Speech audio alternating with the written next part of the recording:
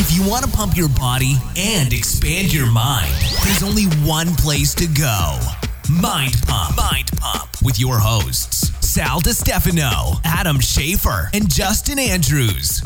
We got a little something special today, dude. We went in the vault. Yeah. We went back in the vault and got a episode that we forgot about. It's a 1-year anniversary. It's a year old. We totally forgot about this episode, never aired it. Which, by the way, motherfuckers, keep in mind, that's almost 400 episodes ago. So I like to think that we're a little more refined. So fucking be nice here a little bit. So dude, we're not as sharp. Bro, I was so when Doug sent us the file, he's like, "Hey, here's an old episode. What do you guys want to do with this?" I was listening to it and I was pissing my pants the entire time. Well, I said we got to play this. I'm like, hopefully, I know it's nice to stay current, but this is nice. It's football Sunday. Super Bowl's going on right now, so a lot of people will be watching that. We thought this would be a cool time to drop an old episode that we did that we've never released before. Hopefully everybody enjoys it. But yeah, it was pretty good. Dude, it's a funny throwback. It's hilarious. We do talk about mobility in there. That's one of the main topics. But it's just classic Mind Pump banter. So we're having a great time with it. So we hope you enjoy this episode. Also, I do want to say a couple things. Last month, we had a huge promotion. People were enrolling in all of our programs like crazy. This month, we still have the bundles, just like we did last month. You could do the Super Bundle, which is a year long of exercise programming. We have the Prime Bundle, which this episode talks about mobility. The Prime Bundle is designed specifically for mobility and correctional exercise.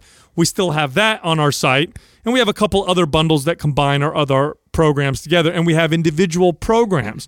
Here's the thing. A lot of people have questions. Which program is the best for me? Which one, needs this kind of equipment? Can I do this in a home gym? Can I do this at home? Can I do this, how many days a week?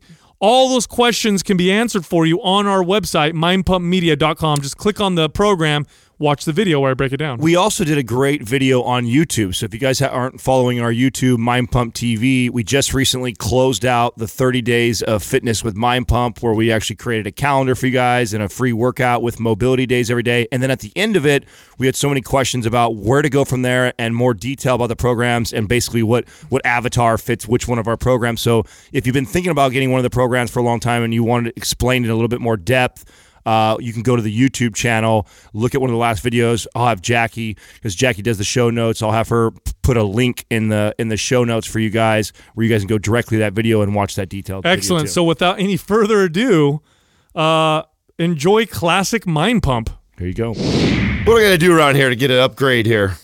What's going on? Wow. It's interesting how yours is different than mine and Justin's. It is, because we know who you two are the favorite. It's spotted. You are for sure, at least. I don't think we're so much the favorites as you're the least favorite. Yeah. You know what I'm saying? It's not like the outcast. It's not like, hey, I like them the most. It's more like I like this guy the least. Yeah.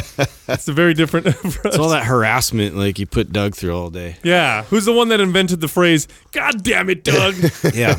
It's become a meme everywhere. It's a catch. It's Adam's damn catchphrase. It, Doug. God damn it. Anything that happens. Oh, fuck, it's raining outside. God damn it, Doug. Yeah. People are starving in Africa. God damn it, Doug. It's Doug. Damn it. Damn it. Everybody needs a fall guy. Yeah. Hey, do you guys ever watch that show? What's that? Wow, that was an old school show. The Fall Guy. The Fall Guy? You remember that shit? I heard the title. I don't remember it at all. So it was like, I watched it as a kid, so I probably interpreted it wrong. So I have no fucking idea. I remember what it was about. He was a stunt guy. That was his job, but then he kind of fought crime and shit, I think. Was this during the Magnum PI kind of era? Yeah, but he had this sick pickup truck. And he would always, at every episode, he'd jump something with it. It was like... What? Whoa, yeah, yes. Yeah, it was like the... Were we kids? When was Dude, this? that was like the golden era of TV. Then you had Airwolf. And A-Team and all that shit. Bro, the A-Team was the business. Bro, Airwolf was the fucking big dick of military shit. I was actually thinking about getting us a... Best song.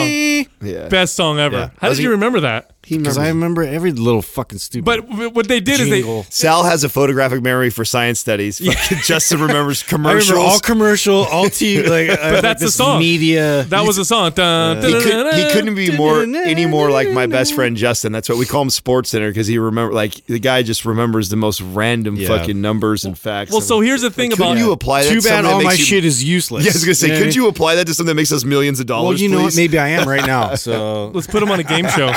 What if I know we should. That's actually. so. Let me ask you, Airwolf. Again, I was young. What was the premise? Like they had this badass helicopter and they fought crime with it. Pretty it seems much. excessive. Yeah, it was that one. It was the crazy one, right? The crazy copter that was hella fast, and it had freaking the miniguns on it.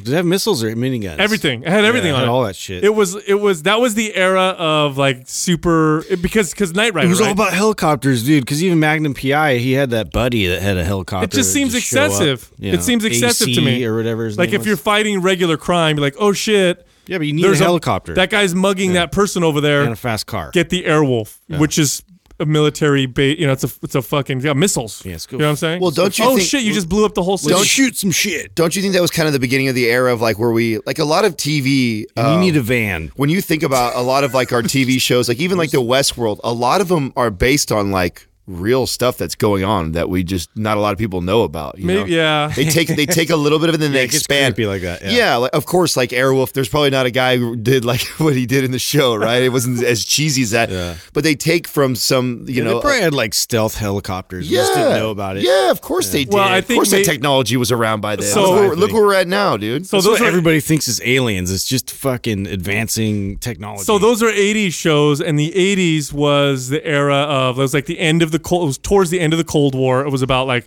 big time militarization, like big guns. It was fucking Schwarzenegger and Stallone and blowing shit up. huge And so it just fucking muscles. Yeah, it spilled over into TV, I think. And so that you had the A-Team who had that fucking that van. Dude, I'm getting us that van. dude. No, you're not. Tell me, how would you guys like? We just went to last night. We went to a seminar. It's how kinda dope would it rapey have been now. if we would have rolled up to Lululemon and came out of our black A-Team fucking van? Just roll out. Tell me, people would not be like, "Holy shit!" But I want to also. Justin would have gold chains all over him. Oh, would he be I would Mr. have T? like strapped like fake grenades. Pretty all sure over he would me. be Mr. You know what T. I mean? You can't do that anymore. I Justin. pity the fool. You can't do that anymore. Pity the fool. Calm down. Well, I wouldn't have to like paint my skin or anything. I would just like have like hair. You know, that was crazy. Like, I wouldn't do anything crazy like that. It was racist. I wouldn't do that. You come out blackface. No, you can't get away with that kind of shit. I'm just trying to be Mr. T. This is not okay. I'm the man behind the man. No. It's not okay. Well, I don't know how the hell he got away with that. What do you mean? That was epic. Because it was Tropic comedy. Thunder? Because it was Yeah. comedy. No, it was great. Yeah, no, it's. No, I was glad he We're did. It was technically just in the funny. comedy, aren't we? Right, Doug? We're in the comedy and right Fitness and comedy. That's right. We do that to cover our ass. That way we can. Yeah, that way we can get away with. That way we whatever can say want. some bullshit. Pity the fool. Yeah, I do want a van told like you that. guys we were comedy But- first, fitness second. But besides missiles and shit, I would also like in the back a rotating bed inside the van. Oh wow! Whoa. No, that's special. Haven't you ever wanted with to? mirrors like on the ceiling? Maybe. Haven't you ever wanted to do it in a moving car? It You know what I'm saying? that would get crazy. Exactly. Oh, I see. Yeah. I see where Like you're it's going all with that. bumping around and then you're in the back Who's doing driving? it. It's lots of core stability. You know what I mean? A lot of stuff going on. You gotta trust. You gotta trust the driver. Can people see inside? I don't know. It's exciting. You know what I mean? All those factors, I feel like, would make it a van that you had sex in while it was driving. Isn't there a porn? That If you does didn't that? know, Like a porn Sal's a freak. Sounds category? unsafe. Sounds very No, someone else is driving. You'd be stabbing. not things. It's an example of not safe sex. What? That's an example. Hey, yeah. Hey, Adam. How did you break your dick? Well, I was having sex in the team van. The Doug 18 drove over a speed Yeah, bump, we were in San Francisco. We hit a bump. Oh, ouch. snapped it right in half. Oh, that's not even funny. Why is that? You can't make like a pogo stick. Why can't we make dick jokes like that without everybody going, ooh? Oh, because we know that would hurt, dude. Katrina and I were just at a movie. We just saw. Can you really break your dick? Yeah. Is that possible? Yes, you can. That was weird the way I said that. He was my God! Yeah. so certain. It's like He's like 3 times for me, actually. it's like I went. glad you asked. It's like I went backwards in puberty. Like I'm gonna go back. No, yeah, you definitely can break your dick for sure. Wow. Yeah, there's I want to cases. see. I want to see pictures. You hear a kind snap. of. You hear a snap. Massive internal bleeding and bruising. Can we change the subject, please? And Yeah, then but it's not. It's like. and then you get not even a bone. but you can break the tissue. It's what is the tissue I called? see. Fuck, I don't remember. It's not the corpus callosum. That's in the brain. But anyway, it Getting your heads mixed up. it snaps and then I think many times your penis then is misshapen. Wow. Well, now So you make now me you think- have a I wonder crooked- if you have a would get boomerang like dick. some Boomerang scar dick, tissue I buildup. like We could probably add an inch to it or so. circumference-wise? This I could don't be a know. strategy for some people. Just repeatedly The break your dick. swelling would So be insane. I was starting to tell you guys we were in the theater. Katrina and I just watched. It was before we watched Founder, right? So I told you guys we went and saw Founder, Ray Kroc, but it was another movie we watched, and it wasn't a good movie. But there was a scene where the guy gets just from behind, comes up and just gets kicked in the dick, like full everything, right? And it was so funny because the whole theater, all the men, like a perfect timing. It's like a harmony. Katrina starts Like, laughing. one, She two, goes, three, "Oh my god, did you ooh." hear all the men? Like it's like a scene. Everyone's in the scene, right? This is an action scene. And then the scene comes where the guy gets kicked. And the whole audience at one, like it was awesome. like all at one time. It's because, and they say men are empathetic. We're empathizing. Yes, Only for that. We can feel. You know, girls hurt too when they get kicked in the front butt. It hurts them too. The front butt? Yeah. butt. Did You you never just heard call vaginas front I butt? call it never- I call it the cooter. You never heard of that term, the front butt? Cooter punch. Yeah, if they get kicked there hard, it hurts too. There's a lot of nerves there. It can get them a fat lip. It's not good. Wow. Yeah, so you don't want to kick anybody in the groinish area. Although they have those kung fu masters. Have you seen the videos? Where they can somehow summon their chi and just repeatedly receive blows to the dick and handle it. Yeah. somehow. What is that all about? I've seen those videos where there's like a dude and he's like, and then they'll go by and they'll hit him in the back with a 2x4. Douche. Boom, 2x4. They'll hit him in the head and boom, it breaks it. And then repeated kicks to the nuts. the last move, someone comes up and just blasts him in the dick several times. You never seen these videos? And the guy's just chilling. I think I have. Yeah. Have you ever been in a fight where someone's hit you and kicked you in the dick or anything, or punched you in the dick before? No, I I've had some guy try and twist mine off. That sucked. I did that. Wow.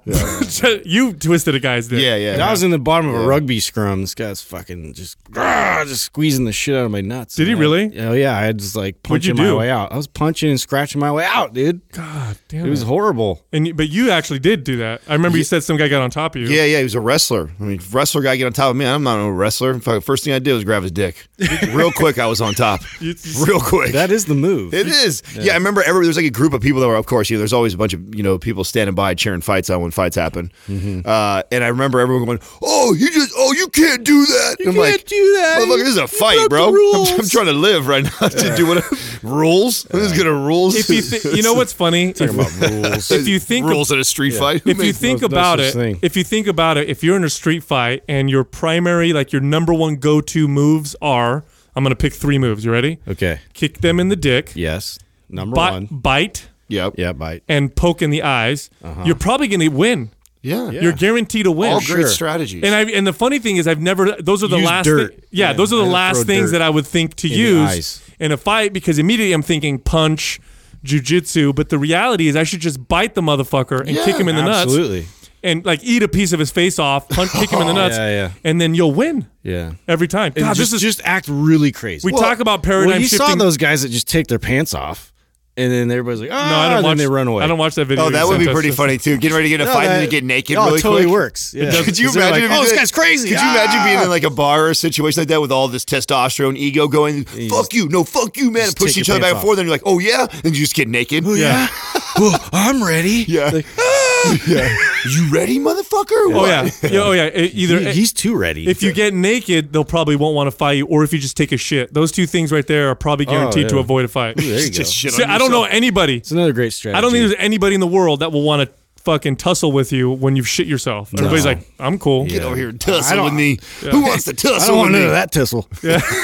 Is that a real word, or did I just make that up? It's a good word, actually. Tussle? Yeah, that's tussle. way sounds better like- than fight. it sounds I like a tussle. fight. Yeah. It sounds like a Yeah. like you guys It's are kind of like You Southwestern. could tussle with your lady, too, though. tussle. Getting into a tussle this weekend. You could tussle with your lady in a treasure trove of flowers. Treasure Adam, you know what Adam did earlier? Gave her a treasure trove, Adam- and we got into a big old tussle. Adam took some nootropics and his verbal fluency has just improved. he's used several words now. That's never. He's his I've trove. been dying to put trove somewhere. I figured I'd combine it with that one. See, that's kind of like betrothed. Does it you know what I work? mean? Like, because we're, anyway. I just thought of a good Instagram handle now. if you're like one of those chicks that wrestles dudes, and it's kind of like those fetish things, you could call yourself like tussle with muscle or something like that. Tussle with muscle. Yeah, muscle tussle. I bet you that's already taken. Someone's done that already. Let's hashtag it and find out what's going on. Let's try. How'd you guys? Let's get into a muscle tussle. How'd you guys like the seminar last night at Lemon? Lululemon. Lululemon. Yeah, you know what? I have to say that was probably Katrina was asking me like my assessment of it when we left, and she goes, "What do you think? What do you think?" She was all nervous because she was like, "I felt like, you know, there wasn't. I was really disappointed. I wish there was more people there." And I thought, well, you know, I thought it was a decent showing considering where we're at. I mean, that was a small setting to try and fit 100+ people in there. So I said, you know, I don't think it could get more challenging of a group of people for us to talk to. It was a runners group. Yeah, it was a runners group. And they're immediately looking at us and they're thinking like right away. Yeah. Who right are away. these? Who are these assholes? Meat jocks. Nobody, literally like nobody. I mean, there's like a handful of people that actually lift weights. Everybody else are avid runners. Some of them were ultra marathon runners. They were a running group. The only group I could think of that could be more challenging talking to would be possibly a CrossFit group. I actually think it'd be it would easier. I think it would be easier. I think it would be easier too. At least they lift. Exactly. That's That's why I said I don't. That's why I told Katrina. I said I think that went the best it possibly could because nobody left. We did an Infinity Ray. Quite a few people looked very interested. I had a lot of people stay afterwards. I saw you guys, but we were all busy talking to a line of people afterwards. So we definitely struck a chord. I think they were went surprised. back and got more whiskey. I think they were surprised that we knew what we were talking about because I think they looked. Oh, that at was us. the most common thing that Michelle and everybody came up and told me afterwards. Like, hey, those guys were really smart. Yeah. This is automatic, right? We get judged. Well, right either away. we're really smart or we just exceeded their expectations. Yeah, You know what I'm saying? Maybe It was it's more like that- a step maybe above. that- The initial It's impression. It's not hard when you. Maybe that's that works to our advantage. Yeah. Looking like a bunch of dumb meatheads. we It's come like, in like with a very low standard. It's a great strategy. I barely even shaved. You know what I mean? Yeah. You know, it's true. I mean, yeah, we appear super smart just because we look the way we do, and 'cause we're you in the assume fitness we're a bunch of and we're in idiots, the right? fitness industry. If we were all, That's what's going for us. if we were all neurobiologists, we'd be idiots. Yeah. Yeah. Hi, my name's Sal. I'm a neurobiologist. Stopped wearing After I'm done, like, glasses. God, he's way dumber than I thought he was. For a neurobiologist, he's a retard. Yeah.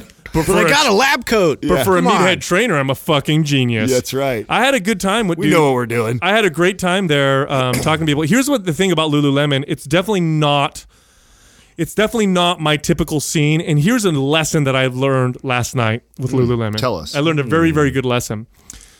Because even as much as I try not to get a preconceived notion about a place or people or whatever, there still lingers. There's still this little bit that'll happen. And what I mean is I went in there, we did our thing, it was great. And then she's like, hey, I'm going to give you guys 40% off Lululemon clothes. I never buy Lululemon clothes because to me, Lululemon just seems for girls. You know what I'm saying? It just kind of seems for girls. It seems like it's a little bit, it's yoga-ish, which is cool. There's nothing wrong with that. But it just doesn't seem like something that I'd want to wear because I had that preconceived notion. Well, I tried on some of their clothes, and I'm wearing some of their sweats right now. Let me tell you something right now. Fucking sexy. They're comfortable. No, we gave you compliments coming in rocking them. They got good clothes, like really, really good, high quality stuff, and it looks really good. So I'm mad that I never really took them seriously. Yeah, I'm thoroughly impressed. It's a little tough though. I mean, their sizes are. It's hard. They're not quite designed for me. Like They haven't quite made it into the meat market yet. You know yeah. what I mean? They're most of the stuff I have to wear from there is like double skinny. XL. Because their XL is kind of like you're They wearing. sell double XL. They do, but the double XL just gets wider. Yeah. I hate that. Yeah, they think you're just fat. Yeah, it's exactly. It's a double XL. Either you're one of us or you're fat. If you've ever shopped and you put like an XL shirt and a double XL shirt, like lay them over the top It's of each not other. longer, it's just wider. Yeah, it's just wider. So that's the frustrating part for a guy like me is I don't need it. In fact, it could be a large as far as how narrow it is. I need it to be longer so it doesn't turn into a belly shirt when I do overhead presses. You're more of a not so much of a width person. You're more of a length person. With clothes, Yeah, dude. We're talking identified we're talking about my shirts, right? Yeah. What are you talking Yeah, about? that's true. God damn. Yeah, that's true. You know, it's interesting. We talked a lot. So we're obviously talking to a group of runners, and we figured, God, what the best thing we could possibly talk about with these people that they'd probably be interested in would be 1 rep max powerlifting. Just kidding. We talked about priming their body before priming and mobility. I told you we should have just started off like flexing and doing a whole routine. Yeah. What I wanted to say is I was going to introduce everybody, and I was going to introduce myself, Adam, and then I was going to say, and I'd also like to welcome Justin Andrews, the world's heaviest ultra marathon runner. Just to see what they'd say. Oh my God! I wish you would have done that. You know what? Next time I'll wear a medal and we'll totally go with it. I'm like, yeah, I won this medal. I wonder how many people. I'm in the world's fattest ultra marathon world record. The heaviest fucking ultra marathon. This doesn't add up. To give you guys context, the normal you can hear him miles away. The average marathon runner would need to carry 2 other marathon runners in order to equal the girth and weight. Yeah. It's like a 7-day challenge. You have to eat somebody to finish. Yeah. So, but anyway, no, but we talked a lot about mobility and stuff, and we talked about at one point, Adam, you were talking about squatting, sitting in a squat, getting into a squat. You know, it's been a while since we kind of went down this road. I think it was last year, mid last year, we went on this little kick where every other episode or so we were doing just on like a body part and, you know, I remember that we all had great feedback and we said, you know what, we need to make sure that we still visit some of the basics because, you know, we get so caught up in all like the new cutting edge science or what's new here and what's new there and like, you know, the competitive edge of everything. And it's like, you know what, so many people neglect the basics and or totally just don't understand the importance of it. And understand that focusing on that and mastering that will benefit us so much more than all these other little things that we talk about or people ask questions about getting the competitive edge. So much more. Well, when you think about the squat, and we're not talking about working out with squats, although those are also obviously also squats. We're just talking about just being able to get into a full sit down, feet are flat. Yeah, feet are flat. You've got good posture. You're comfortable. Squat position. Some people call it, and I don't necessarily like this name because it's a little, I find it a little offensive, but they call it the third world squat, where you see people who sit in a squat and they'll pick rice. Well, it's like a resting position, right? I mean, for most of the rest of the world. What people don't realize is that it is a very, very basic, normal, natural part of human function. And in modern societies, we've eliminated it out of our day because when we sit in chairs. When we poop on a toilet that's a chair. We never squat. We never do anything in that bottom position. And we completely lose our ability to do something that our bodies are completely designed, that are designed or have evolved to do. And if you don't believe me, the average toddler who learns how to walk can sit in a squat. And in fact, when they play, many times they do sit in a squat. It's something we're designed to do, just like walking or standing. But because we never do it anymore, we've lost that ability. And along with losing that ability, we lose a lot of the benefits of being able to sit in that position, that comfortable position. And I'll use myself as an example. I mean, here I am, a guy that works out consistently, has done so for a very, very long period of time. And I lost my ability to sit in a squat. And I could do a barbell squat, and I can get down to parallel and maybe even a little below parallel. And for me, that was my assessment of a squat. Like, can I squat slightly below parallel with heavy weight? I'm cool. I'm happy. I can do this. But as we started getting deeper and deeper into human movement and mobility, and especially watching your progress, Adam, with being able to sit into a squat and then working with Dr. Brink, and here I am, I can't fucking do it. Like, I can't sit in a squat. Why can't I sit in a squat? This is like something I should be able to do. Part of me was like almost in disbelief. Like, I think there's something wrong with my hips. I just can't get down there. I feel like something's locking up. I feel like just it doesn't work. And then going through testing and finding that I actually do have that range of motion when I'm laying on the floor. It's just when I'm standing, I can't get into a squat. And now I've been practicing over the last, I'd say, 3 or 4 months. And now I can finally sit in a squat. It's not comfortable, but I can do it. And I made such big improvement. Huge improvement over the last 3 months. Recognized it. And I'm noticing the benefit in other exercises and stuff that I'm doing. And it just really solidifies just how important that fucking position is. Yeah. Like, it's so important to be able to get into a squat and just sit into a squat. We're made for it. We're totally made for it. In fact, there's that Squatty Potty product, which is actually quite popular, which is basically a step stool that you put your feet on when you're sitting on the toilet. I give kudos to Onnit for having them in their bathroom stalls. Oh, that's right. Cool. When we went to Onnit, they had a little Squatty Potty. And what it does is it puts you in this squat nice, position powerful shits. Because that posterior pelvic tilt is actually quite beneficial to being able to poop. And that humans probably sat in that position to poop. Women giving birth probably sat in that position giving birth, and now in hospitals they include these like little harnesses or whatever, these like well, they have. I remember that because when my wife was like initially, because everything that she's done has been so like clinical and medical based, because she works in a hospital and everything, so she really wanted to kind of go outside of that and research more about like natural ways.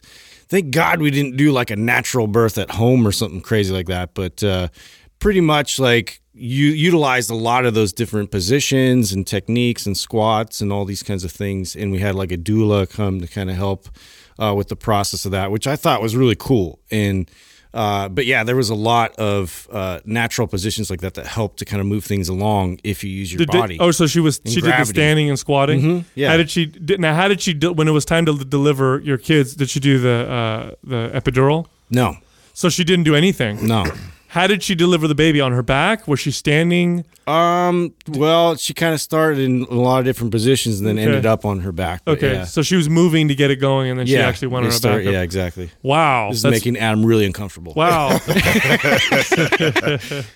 Wow, that's really cool. Yeah, it was awesome. Yeah, I mean, one of the things to keep in mind is when we're talking about this is we need to differentiate between range of motion and controlled range of motion. Right. Because those are two very big things. You know what I'm saying? So I don't know if you want to get into a little bit of that. Well, I think something too that I noticed, because this was something that I think the way you feel right now, I remember going through this in this last year. It's been life-changing for me. It really has. I've been somebody who's battled with low back pain for years and years and years. And it was the reason why I didn't squat. And anytime I would squat, man, my low back would just light on fire. And then I would avoid it for a while. Then I'd revisit it and I'd be like, God, no joke, I would do a couple sets, and anything over 5+ reps, I'd be laying on the floor and my low back would just be on fire. And so I just justified not doing them. And it was, I heard Brain Class Night talk about that. And that's this, people go like, stop squatting because the squat hurts them. And it's like, no, the squat didn't hurt me. And the squat's not what's hurting me. It's my mechanics are what's hurting me. You hurt you. Yeah, I hurt me. And, once I started looking at it like that, and then we started addressing all the issues I had that was keeping me from able to go down all the way into a baby position, I started to notice relief in my low back, and I was sleeping better. All my other movements became better. And it isn't so much that the squat relieved all that. It's all the work I had to put in to get to where I could squat full range of motion. So the, opening up the hips and working on my ankle mobility, that's what relieved all this pressure that I had in the whole hip complex that was bothering my low back so much.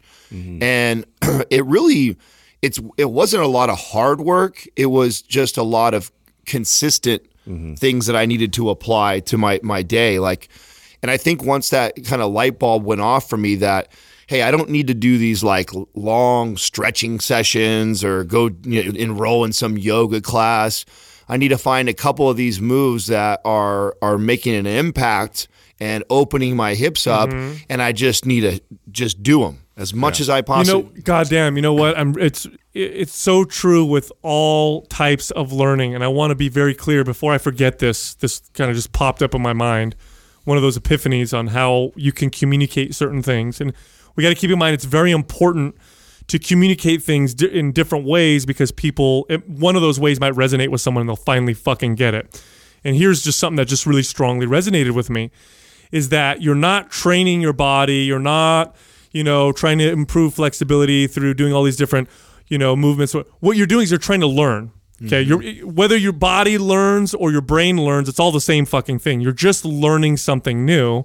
And if I wanted to learn a new language, okay, and you talk to anybody who's ever learned another language, the most effective way to learn a new language is to immerse yourself in an environment where people speak that language. It's far more effective than taking hardcore learning classes, 1 hour, 2 hour classes a day.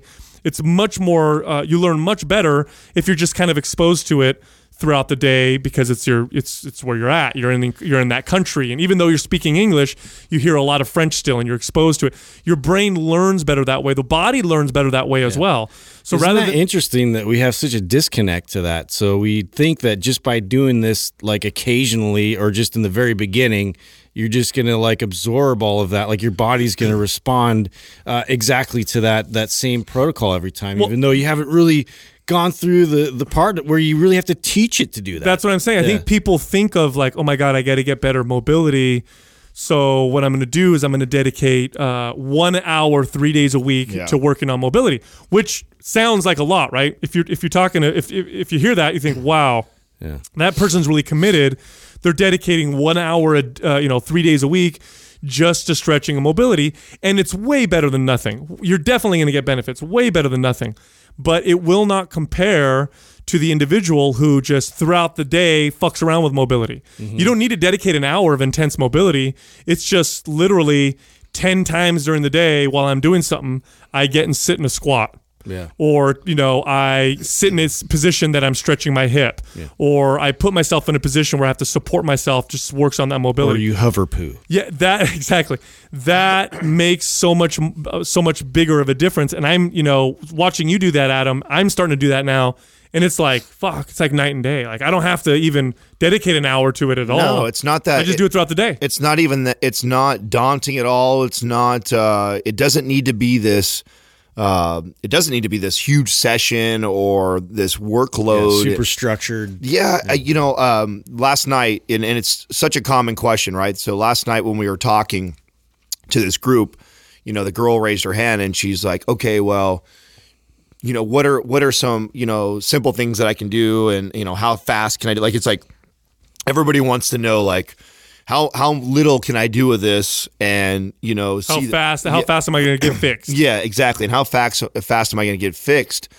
And Brink made a really good point of saying that, listen, if you're dealing with aches and pains and something isn't right with your body, and yet you have this passion for running, or you have this passion for lifting weights, or this passion for a sport that you love to play, and you're like, okay, Adam, what do I need to do to fix this while I'm playing? What is it? And the real answer is that if you really care about getting rid of the pain and learning to move better, then that needs to become the priority, and then everything else you kind of fit into that.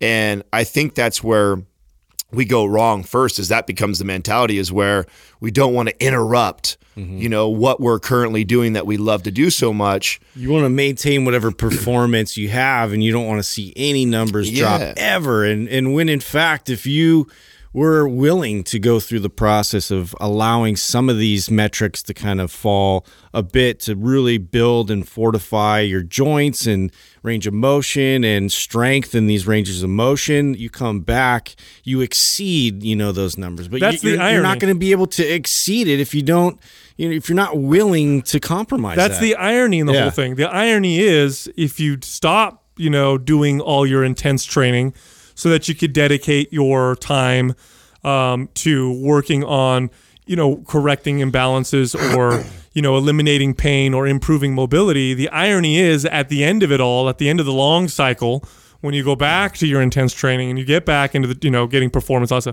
you're gonna end up better off from a performance standpoint anyway. Well, that's the irony. And it's really, if you really think about it, gentlemen, it's actually a poor relationship to exercise. Absolutely. When someone tells you, hey, listen, you need to dedicate the next 4 weeks to all you're going to do is correctional exercise and mobility work to fix the fact, to work on the fact that your back bothers you, your hip bothers you, or to work on your mobility. And the person freaks out like, I can't not like lift heavy for a month, or I can't not. You hit it right on the head. It's a bad relationship to exercise. It's awareness. It's no different than the debate we got into when it's talking about nutrition and the levels of awareness. The same concept is true with training and taking care of your body. People they wanted to, and Brink talked about it last night too. Like everyone's got this, we all have this pain or nagging issue that we have that's on a 0 to 10 scale. And it may only be a 1 to 3 on you right now because you can still go about your day and do these other things, but it's there. And it's just a matter of you being aware of it or ignoring it and continue doing all the things you're doing until it gets to a point where you can't ignore it anymore. And then which is what I feel like people do with food. It's like you have this food addiction or you have this food issue and you keep doing shit until all of a sudden the doctor says, hey, guess what? You have diabetes. Or, hey, guess what? This is shutting down on you, or this is blocked now. And now you got to fix this. Then all of a sudden that we have our first bit of awareness, like, oh, fuck. I do have a problem. Yeah. I do have a problem. But I still like that, so can I get a pill? So the trick is for all of us to become more aware way before we get ourselves into these major issues. If you already have these little things these little nuances that you're noticing about your movement and your body now, start addressing them now so they don't become this thing that limits you from doing basic movements later. And I'll tell you right now, if you're not squatting, and you're not squatting because it hurts, it's not the squat that's hurting you. It's you that's hurting you, and you need to address that. There's your first step of awareness. Stop neglecting that movement. You don't, and in fact, if you can't squat right now, then that should be the main focus of your workout. It would be no different. Look, it's imagine right now if you just all of a sudden couldn't walk.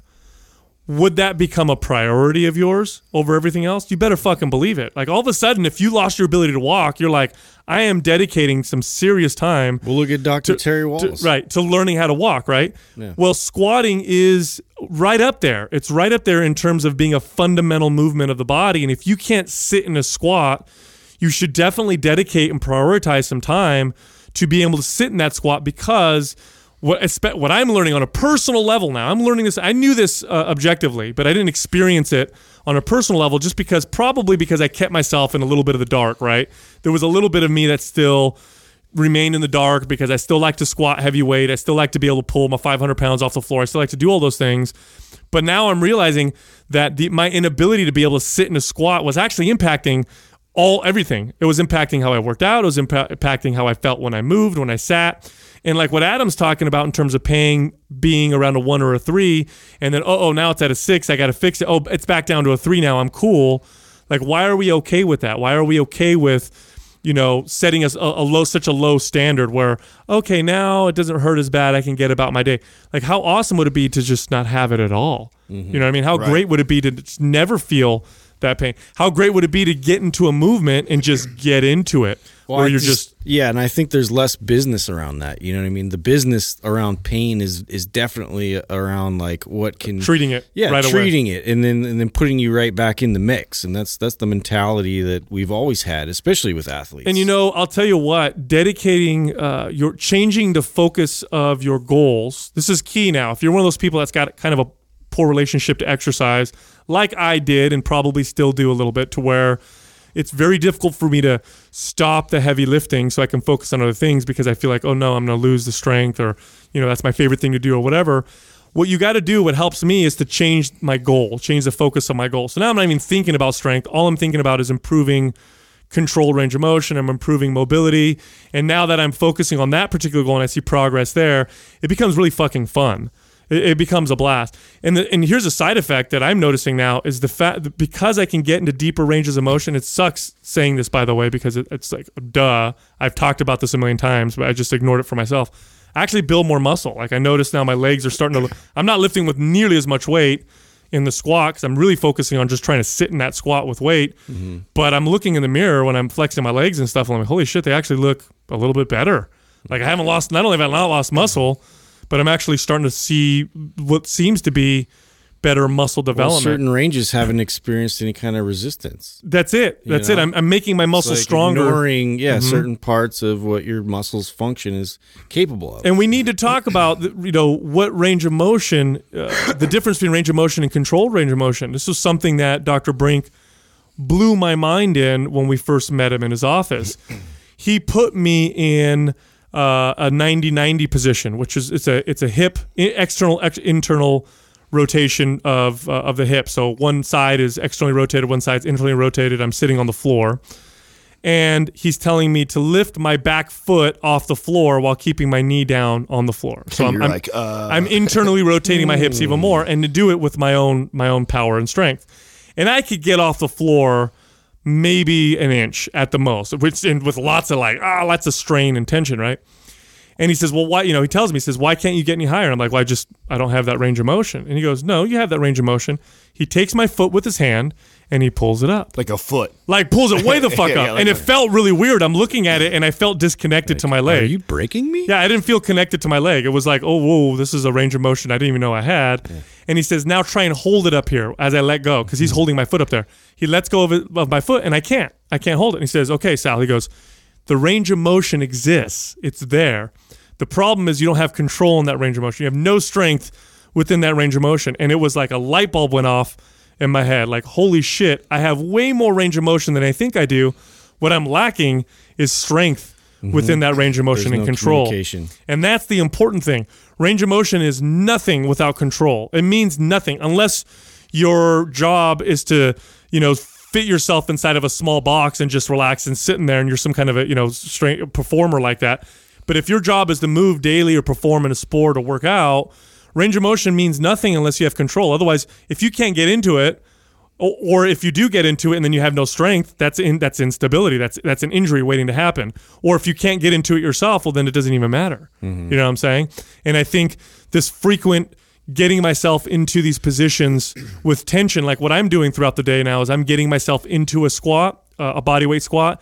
I'm trying to sit in that squat.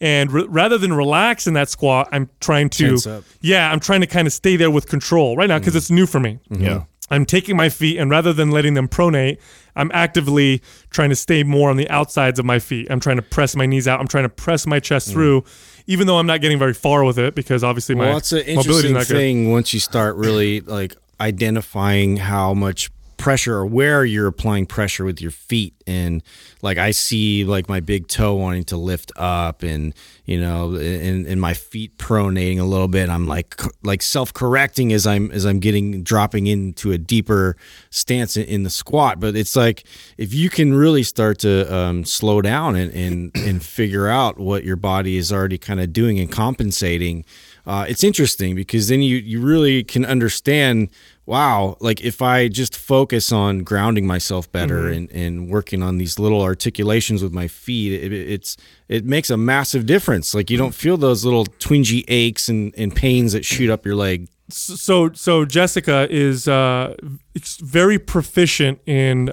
range of motion and flexibility type training. She traveled and worked for 4 years the Cirque du Soleil. And so she had the amazing ability, the opportunity, I should say, of training with the best in the world when it came to flexibility, mobility, tension, control, because these are all contortionists and, performers that do just ridiculous feats of, human movement, right? And so she really took to and enjoyed silks training. So for the listeners who don't know what silks are, it's those big, massive pieces of fabric that hang from, a high point in the ceiling, and then a performer will climb it and then wrap their body with it and support themselves in the splits and do back bends and twist and hang upside down. And it's really beautiful. It's really amazing. But from a physical standpoint, when you analyze what they're doing, is you literally have to have ridiculous ranges of motion with control because you're supporting yourself on these silks. You can't relax on the floor in a stretch or whatever. You have to support yourself. And so she has incredible flexibility, but good control within that flexibility. Like she can get in the split, but the splits where she'll support herself 1 foot on one silk and 1 foot on the other silk, which is different than just sitting on the floor in a split where you can just relax, right? Oh, it's what makes Juji so impressive. Exactly. That people don't realize. It's like, it's one thing this guy is doing the splits. It's another thing that he's doing it between two chairs and holding a fucking 100-something pounds over set. That's insane. You have strength within that range of motion. So when I talk to her, and here's the thing, like when you're doing something, sometimes you don't realize what you're doing. And then when you think about it objectively and you try to, verbalize it, then you start to realize, oh shit, this is why the trainers had me do this, and this is why So what she tells me is they have these Russian trainers there and Russian silks, these Eastern Bloc silks trainers, and they take her through these just gnarly stretch sessions where they would themselves put her in a stretch, so she's passive in it. So first they would get the range of motion, but then when she was in that range of motion, they would tell her to do two things. A, try to hold your leg in that position. So let's say I'm holding you in a hamstring stretch, real fucking deep, and at first you're relaxing just so we can get there. And then they tell her, now you hold it here and flex your quad and pull with your hip flexor. And they would also tell her to oppose the stretch. Now push into my hand and go back and forth and do all these different things. She said it was painful as fuck. It was horrible.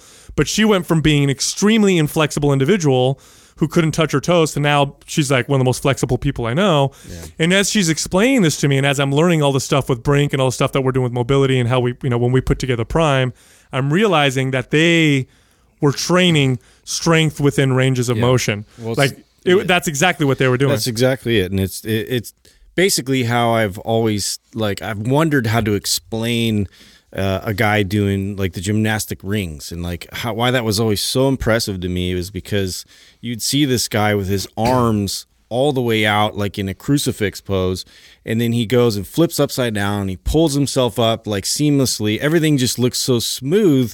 I'm like, how, I know just like doing a pull up and then trying to transition into a muscle up or whatever, that's in itself is it's incredible the amount of strength that you need for that. But more than that, they're training themselves on crazy ranges of motion and applying insane amount of force on demand. And there's a way to train for that. Yes. So here's a great example. Let's say you have tight hamstrings. We'll just use hamstrings because everybody feels like they have tight hamstrings. And throughout the day, you want to apply this kind of frequency principle that we're talking about, where you just throughout the day you practice, you're learning, you're teaching your body how to become how to gain more range of motion with control in the hamstrings. So the average person may think that what they would do is they just stretch their hamstring statically. I'm just going to put my leg up on the table and just kind of sit there and relax and let the hamstring stretch. And you will get more range of motion that way, but you won't get control. Here's how you would get control doing something like that. So let's say I do that. Let's say I put my leg up on the table and I get into the stretch. First, I get into the stretch and I relax for a second and try and sit in there. Then while I'm in the stretch, now what I'm going to do is I'm going to try and pull my leg up while I'm in that stretch and hold that for 20 seconds. Then I'm going to relax for a second. Now I'm going to push down into the table. I'm not moving. My body's not moving. I'm just creating tension. Now I'm pushing down into the table while I'm holding the stretch. Then the next thing I do is I point my toes while I'm in that stretch and tense my quads. Then the next thing I do is I pull my toes back while I'm in that stretch and tense my quads. And then I rotate my leg and then I flex, all while stretching the hamstring. What I'm doing is I'm creating tension in different positions. And what that does is it creates that neurological pattern, that strength. It gives me strength within those positions. Your signal gets louder. It gets much louder. And all I'm doing is I'm looking at a grand total of 30 seconds to a minute and a half of doing this throughout my day, and I do this maybe 3, 4, 5 times a day. So you're literally dedicating a grand total of 10 minutes during your day doing this. And so far I've done this, I've been doing stuff like this way faster progress than spending 30 minutes of stretching at the end of my workouts. It's really blowing me away. I don't think there's been a day where I've spent 30 minutes to an hour just stretching or mobility work. You don't need to. You just and frequency wins. I'm far better off doing it 3-4 times for 5 or 10 minutes throughout the day than I am one time really long. Circling back to the squat. So my best friend, I got a chance to hang out with him this weekend. I hadn't seen him in a while, and he's recently got back into lifting and working out. And he's like, "Yeah, I know you really motivated me to get back to squatting." And he's like, in squatting deep. And so, he told me, he's like, I can't quite squat with the barbell really deep. So he tells me he's been using the Smith machine and squatting all the way down to the floor. And I go, well, you'd be way better off doing no weight on your back and getting your mechanics down and working on that. So I want to be clear about this. So, here we are telling you, everybody, that, okay, you need to squat. Squatting is so important. It's the king of all exercises. If you can't squat, get to the point where you can squat. Now, the problem problem with a lot of people is they hear that and they go like, okay, well, I trust Mind Pump. I feel like I need to get, so they go, right, I'm going to just start. They're somebody who's stopped squatting because it hurts them. And now they just say, okay, I'm going to start squatting. Yeah, I'm glad you're going here. Because Mind Pump tells me I need to squat. And then they start pushing their range of motion because they know that we've been saying that you need to get deeper in your squat. Well, it doesn't work that way. Like Sal's talking about his progression that, well, he's been working on this for 3+ months. Shit, I was working on it for over 6 to 8 months before you can just go back and look at my Instagram. Go all the way back in the last year and pay attention to a squat video I did last year and look at the squats now. But that's been a gradual progression over the last year. I didn't just go from, hey, barely being able to break 90 to all of a sudden sitting in the baby position. Because you didn't have strength in that range of motion, you would have hurt yourself. So my process looked more like this. Like first thing I would do is I would use TRX straps so I could balance on something, and then my goal was to try to get down to the bottom of a squat position, which was very hard for me. It was painful. Yeah. And I would just practice that, or I'd put my hands on a couch or something so I could reach forward and get balance. And I started with my heels elevated to start with. Then I started lowering my heels to the point where I could go flat. Then I started practicing without having to hold on to anything, and I could only get so far. Then I practiced. Then I was able to actually get down to the bottom without any weight. Mm-hmm. Then I would do it with the bar. Meanwhile, normally I can squat with 300 pounds. I could go up to 3 plates, and that's what I can work out to. Meanwhile, what I'm doing is I'm slowly scaling the weight down in my squat and going deeper and deeper and deeper in my range of motion. So I went from 3 plates to 2 1/4 with a little bit of a deeper squat, to 2 plates with a deeper squat, to 1 1/4 with a deeper squat, then I went all the way down to the bar to be able to get all the way to the bottom of squat, for the first time since this process began, I have squatted with 135 pounds, but at the bottom, where I'm totally getting down to the bottom. And I'm not allowing myself to go any heavier until I can get really fucking good with 135. And I'm doing 5 reps. Like 135, I can press with my arms above my head. Like that's not a heavy weight. I could throw it if I wanted to.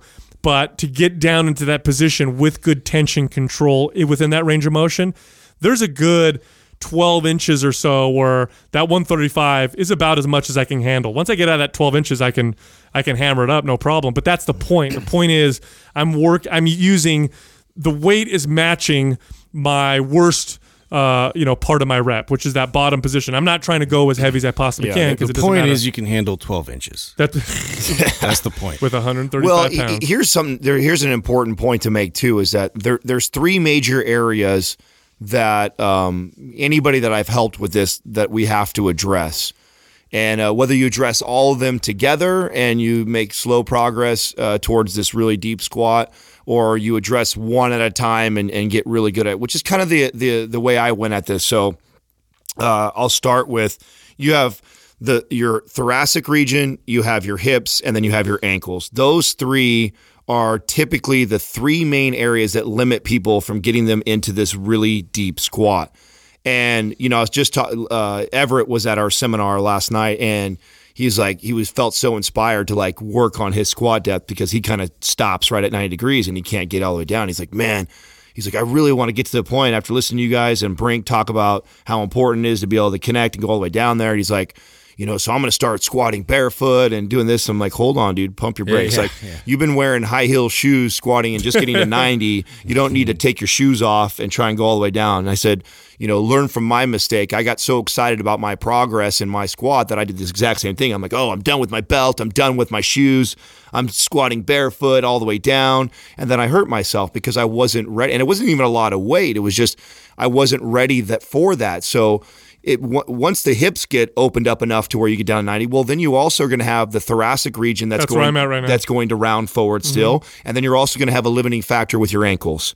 It's rarely ever just hips and then you're good. Like normally if your hips have been really tight, you haven't been getting down that position, you haven't asked your ankles to have that much travel. And then you also haven't asked your spine to stay in that neutral position when you get that deep in the thoracic region. So each one of these are going to be limiting factors to having that beautiful, perfect, deep, barefoot squat. And so make sure that you're either one, addressing all of those, or you make progress in one, and then you go to another area, you work really well and consistent towards, range of motion there, and then together you'll finally get. It's taken me, like I said, a whole year before I could sit in this position, and I'm still not all the way there. Everyone loves to point out, like, anytime you post anything on Instagram and you're somebody like us who are sharing information, everybody likes to right away, hey, aren't your hips coming up too that's fast? Not or your perfect. wrist? Yeah, that's not. Yeah, no fucking shit, man. I know. I'm very aware of all my imbalances. No, it's funny because you're listening to a few meatheads here. Justin has been focusing on mobility and movement way longer and more in depth than I did, and more than Adam did, because Adam was competing for a while. He just didn't do it anymore. Yeah. And so, but you're listening to, like I am not by any means proficient at all when it comes to mobility and range of motion, but I am I am knowledgeable on the effects and what's happening with the body and what it's doing with the central nervous system, and I'm applying it on myself now, which is kind of cool. It's cool because I get to go through it myself, which puts me in a unique position to be able to communicate kind of what may be happening as you're trying to do this. Well, yeah, you get a lot of cool coaching kind of cues like as you go through it yourself, and for me too, that's where like I found like tools and different techniques that I really responded to, and I was like stoked on it, and that's what kind of led me down this sort of pathway towards getting further into mobility, using sticks, using props, things like that, like getting into stuff like the Dunphy squat where I'm using these kind of leverage points to it automatically your body tends to tense up the way that you want to be able to recruit that process. And so it's just a helpful way to kind of direct your hips down and to be able to sort of gain that recruitment and that response that you're looking to achieve. This is probably why the biggest we get messages from people, right, who enroll in our programs, MAPS, and whether it's aesthetic, prime, performance, anabolic, whatever. And the ones that people are always email us and go, holy shit, I'm totally surprised, are usually the aesthetic-focused individuals who end up doing MAPS Performance or MAPS Prime, because they go into MAPS Performance, and these are bodybuilders, physique competitors, people who just want to look good, bikini competitors, whatever. They go into MAPS Performance because they trust us, right? They listen to us on the show, and they're like, okay, I was the least, I did MAPS Anabolic, I did MAPS Aesthetic. I was the least excited about doing MAPS Performance because I know it's mobility and performance based, but you guys kept talking about it, so I gave it a shot. And holy shit, I'm blown away! Like I can't believe my squat is better, my deadlift is better. I'm building more muscle, and it's this wonderful side effect of improving ranges of motion with control. Yeah, it makes such a huge fucking difference in the way you look too. So it's not just about moving and feeling better. Like I'm telling you right now, working on these things, even if you could care less about being able to sit in a full squat or whatever, you're going to build more muscle and look better. You're just more well-rounded. And the messages we're getting from people is that they're blown away when they do performance or prime, which is also I guess you could put it in that category of mobility.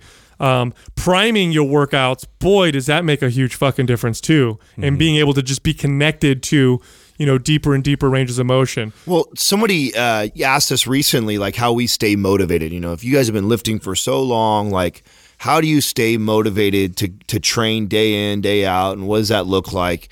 And the tip that I gave, or for me, this is how I do that. Is I find areas of improvement that I need to work on, whether it be a simple movement like a squat or overall mobility in an area. And I set goals for that. Like, I want to be able to do this. Like, I want to be able to do this, and I want to do it well. And it gives me something to focus on. And it gives me a new goal that's not scale-driven, the mirror driven, or based off of how much weight I need to be lifting, which there's nothing wrong with those goals too. I love going after those too. That's what drove me to compete. Dude, let's be honest though, we've done that for decades. Yeah.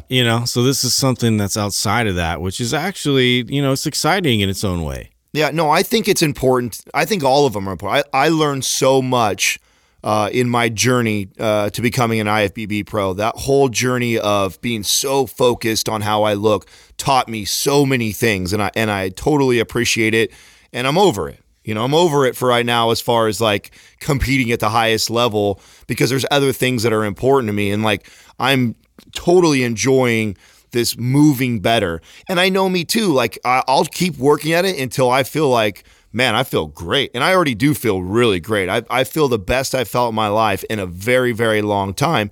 And I don't feel like I'm way off from that aesthetic version of me. Like I feel like that's so close that I could be there within 4 to 6 weeks, no problem. So for me to have an aesthetic physique right now and moving the way I'm moving right now, and to be pain-free like I am right now, I mean, I feel fantastic. But then I know me too, like something I'll get a hair up my butt or whatever, and then sooner or later I'll be focused on something else. And to me, that's how I keep going and how I enjoy this whole process. Tickles, by the way.